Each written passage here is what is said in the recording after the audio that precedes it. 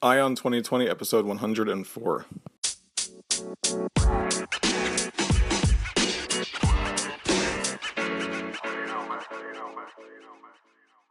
Have 2020 vision with Ion 2020, the podcast that brings you all the news and events in the lead up to the next presidential election. I am Ray Eaton, and I will keep you up to date as we approach November 2020 with a libertarian perspective of all the candidates and their policies, along with the news.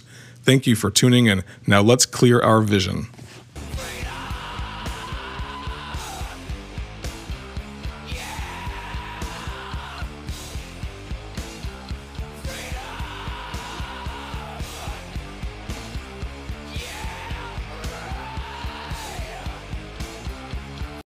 Hey everybody, it's Ray Eaton here, your host of Ion 2020, your source for the news and the related events with regards to the 2020 election and the lead up to it.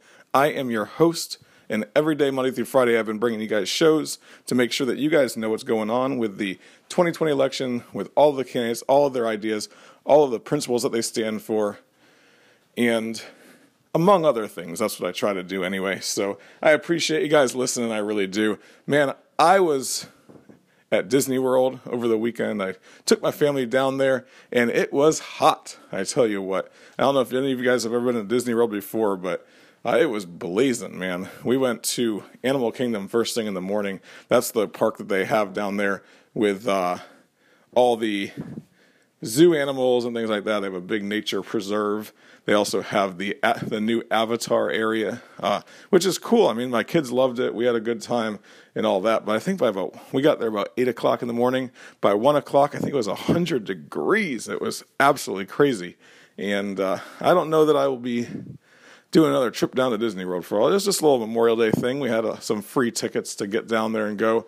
We stayed at a really nice resort down there as well with a water park and everything. So good time. The kids liked it. But now I am back. Oh, we ended up going to Epcot. That's the other thing that we did. We took the afternoon off. We went and sat by the pool and got cooled off and everything. Because by about 1:30, I think we were back to the resort that we were at. We sat by the pool, but then, I don't know, about 6 o'clock, we drove back over to Disney World, and we went over to Epcot Center and did a little, some fun stuff. I don't know if you've ever been to Disney World. Epcot Center has like this place called the World Showcase, and what it does is a bunch of different countries. I think when they started Epcot Center, they invited a bunch of countries to come and build or sponsor a pavilion there, which they're all really cool. They're based upon, the designs are usually based upon something that's within their country, and they have this whole world view thing, going on there. I thought it was, I don't know, it's kind of corny if you ask me. Being a libertarian, I want there to be individual liberty. I want there to be less government. And a lot of the things that they talk about there is kind of propaganda, it seems like to me. When we were at Epcot Center, it was, that's just, you go on Spaceship Earth and they talk about, it's a ride that's in the big ball. If you've ever seen Epcot Center before, there's a huge ball, and that's the ride that's in it. It's called Spaceship Earth. And they change it every so often, but it kind of has the same message consistently. And you start off, and it talks about the humans starting to write on walls and stuff, and that's how they communicated way back when.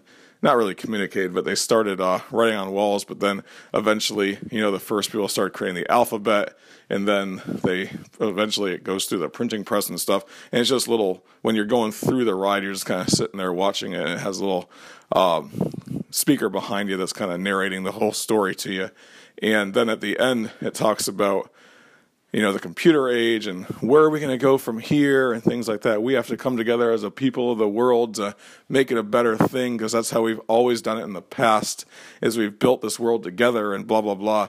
Not talking anything about the major wars and just the fact that this entire world has been at war from the very beginning of time. That's like men look for power. That's what people do. They look for power, and the history of the world is kind of a history of people trying to vie for power and wealth and everything else. And they use the government and the force of government, and they basically use soldiers to, like a rich guy or rich person or someone that has a group of people. They band together, they start becoming warriors, and then they fight and they conquer people, and then they tax them because they realize, well, if I go and I just burn this village and kill all the people, then I get the wealth one time. So they realized really quick that if I just go in there and conquer these people and then put my people among them to tax them, we can continue to create wealth that way. It's like farming different people, essentially. I mean, you could go in and you could take all the crops from a field and then burn it and salt it, and you could never grow crops there again, right? Or you can take that field and continue to cultivate it. And I think that very quickly, people started realizing that. So, I mean, the idea that communication over time has made the world better, yeah, that's true. That is absolutely true. But the concept that they have is we've always overcome our challenges and our problems in the world and all that. And, you know, I just did not buy it. I did not buy that stuff whatsoever. But I mean, I've been to Epcot Center a bazillion times in my life. I really have. Growing up, I grew up in Florida, so we would go there as kids and just we had annual passes when I was a kid there, so we'd go there all the time. So to me, I like going back there just to bring my kids, excuse me, I like to bring my kids there every so often just to see how things are, see how things have changed. Show them the sites, kind of reminisce about things that I used to do as a kid. I think that's really fun to do. So, especially Epcot Center, it hasn't changed that much since then, especially the World Showcase.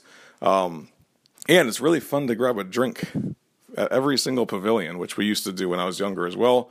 Nowadays, I drank maybe 2 or 3 beers while I was there yesterday, and it was a good time. So now I'm back.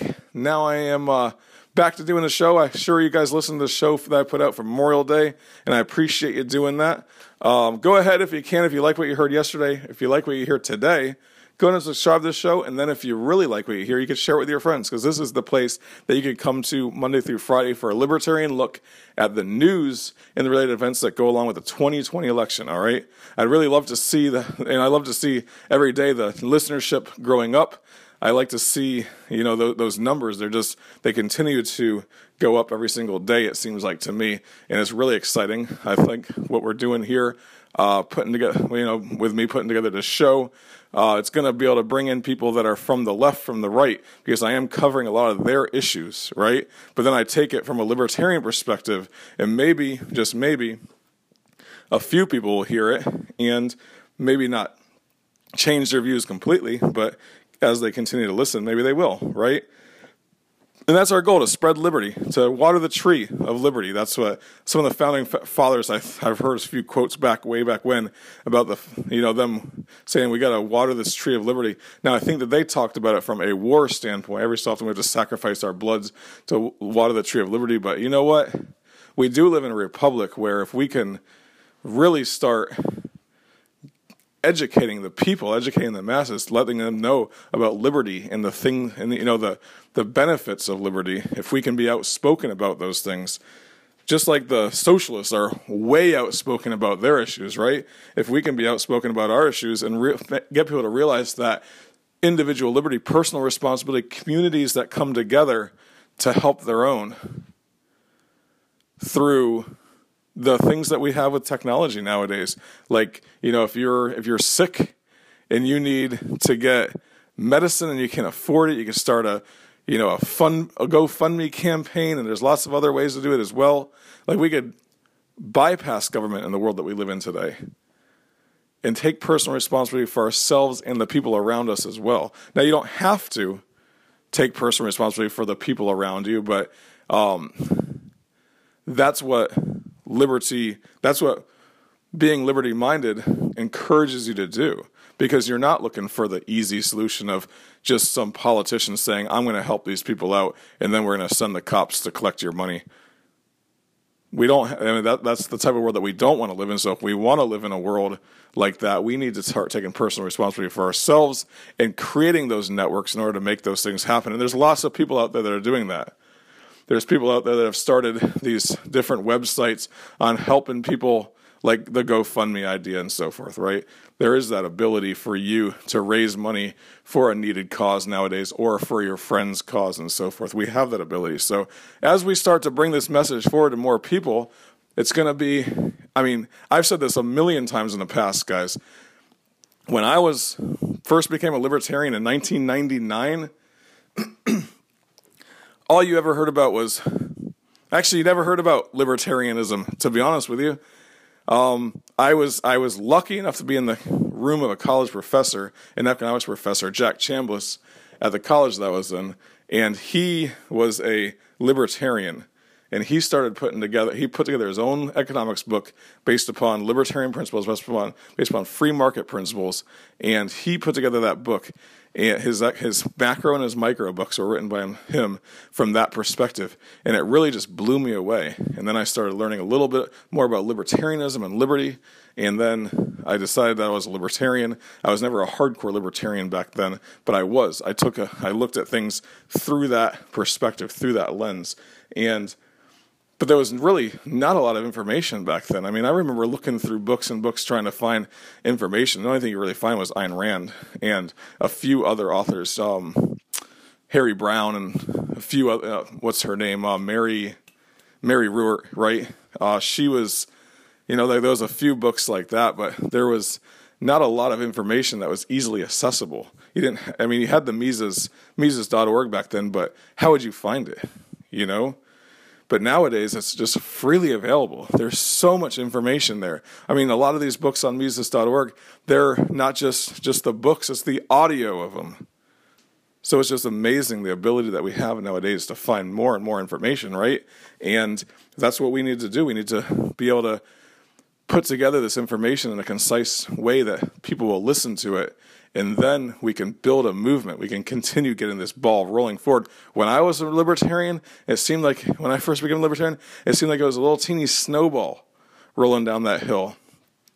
Ron Paul comes around, that thing just starts, 2008, with his campaign, 2007, it just became, a huge snowball, this just massive boulder. Now we have an avalanche going, it seems like to me. And all the new libertarians out there, a lot of them, they complain about, it's not going our way, but it is. The information's out there. We're just not loud enough. And that's what it really is, guys. So get out there and, send people to different libertarian shows, podcasts, YouTube videos. Share all that information, guys. Share it. And if you really want to, you can share my podcast too. I'd appreciate that. So you can find me, though, on IamTheEmpire.com. You could also follow me on my Facebook and also on Twitter. That is at I Am the Empire. And on Facebook, if you just type in I Am the Empire, you'll be able to find my page as well. So one of the things I wanted to talk about today also was this idea of what's happening with Julian Assange right now. He is having charges put against him where he has 27, I think it's espionage charges that are against him, and the precedent is being set right now where that's a First Amendment right, freedom of the press, right? That the Congress will not make laws. So let me go ahead and just actually read it. It says, Congress shall make no law respecting an establishment of religion or prohibiting the free exercise thereof, or abridging the freedom of speech, or of the press, or of the right of the people to peacefully assemble and to petition the government for the redress of grievances, right? So Congress shall make no law respecting, and then or the press, right? So abridging the freedom of speech or the press. If Congress shall make no law in that way, then the idea is that you inherently have those rights. Congress cannot pass a law that says that you don't have those rights, because you don't have those rights because of Congress. The government doesn't give you those rights. Those are inherent rights that you have. It's the Bill of Rights. You have the freedom of religion. You have the freedom of speech. You have the freedom of the press. You have the right to peacefully assemble. And you have the right to petition the government for the redress of grievances. You have those rights. Those are rights that are given to you not by the government, but by your maker, or they're just inherent rights. They are natural rights that you have. And government should not be able to pass laws taking those rights away from you. So Julian Assange right now is in a situation where he has the government taking away his First Amendment right of freedom of press. And then this article that I found on thehill.com, it says, Senator Ron Wyden, Democrat of Oregon, expressed concerns Thursday about the Espionage Act charges against WikiLeaks founder Julian Assange, warning a potential chilling effect on the First Amendment. This is not about Julian Assange. This is about the use of the Espionage Act to charge a recipient and publisher of classified information, Wyden said in a statement. I am extremely concerned about the precedent this may set and potential dangers to the work of journalists and the First Amendment. And I think I've said this in the past on one of the shows, but it's completely true. Every journalist now, if there's going to be espionage charges put against Julian Assange, every time a news agency gets anything, they're going to be scared to publish it, especially if it's against the government. Whistleblowers are going to have a very hard time bringing their information to light because of this. It's setting a terrible precedent, and it's wrong. And we need to protect that First Amendment right, because if they take away the freedom of press, then they take away the freedom of speech, then they take away the freedom of assembly, then they just start pulling apart these rights. And it would be devastating to our country. It's devastating to what the founding fathers envisioned of this country, and it's completely wrong. And the problem is, though, and the problem this gets to is the separation of powers, right? Where basically, if they're charging him on the Espionage Act, and that's the executive branch that is making those charges, essentially, right? Because that would be one of the organizations, maybe the FBI or the Department of Justice, I think, would be the ones that would be making these charges, right? And that is overseen by Donald Trump or the executive, if it was any other executive as well. So the challenge there is, can the Congress bypass this? I'm not sure. And you have a Democrat Congress, you have a House of Representatives is run by the Democrats, but then you have the Senate. So, for them to pass anything through is going to be a very big challenge. So basically, the president has a lot of free reign to do whatever he wants to in this world or in this situation. And then they also have control, basically, of the judiciary as well. So he's in Julian Assange is in a bad situation, but this is a direct threat, a direct attack on the First Amendment right now. And it's scary to see that. To me, it really is, because that's the direction that the country is going at that point, right? Is that we're going to be looking in a situation where every amendment is under attack. You have major attacks on the Second Amendment right now, attacks on the Fourth and the Fifth Amendment. Like, it's just everything. The 10th Amendment went away from the Ninth and 10th Amendments went away from the very beginning almost. And our government has unlimited power in a lot of ways, but we need to protect that. We need to start working to pull apart this government of unlimited power that we have, and you cannot have all of that control in the hands of the executive branch as well. You can't. Donald Trump is doing things right now where he is selling. I saw a news article over the weekend that was saying that he was selling arms to the Saudis, bypassing congressional approval of selling like $9 billion worth of weapons to the Saudis on an emergency declaration. So we're gonna basically bypass Congress in every situation now through an emergency declaration. He did it with the wall and trying to get funding for the wall, and now he's doing it to sell weapons to the Saudis. It's just absolutely terrible, the things that are going on with regards to this, this executive. There's no executive oversight right now, and that's a huge challenge in my mind. Like, it really scares the pants off of me right now that my children will be living in a world like that. So, but the article that I was talking about with the Saudis is this: all of the stuff that's been going on with the news, you've probably heard it. that Iran was over in Yemen and they supposedly bombed a couple tankers or something like that, or sabotaged a couple of tankers, and then also there was like a rocket that was shot into the green zone in Iraq, and they were saying that and then they also the U.S. government was saying that that was led by the Iranian government, and then on top of that they were talking about these ideas of this threat that the Iranians are going to start trying to attack American troops that were over there, or American interests over there. So was all of that built up? Were all of those kind of false flag ideas, I guess, built up in order for Donald Trump to send, did he build up this whole thing in the news media in order to be able to declare an emergency?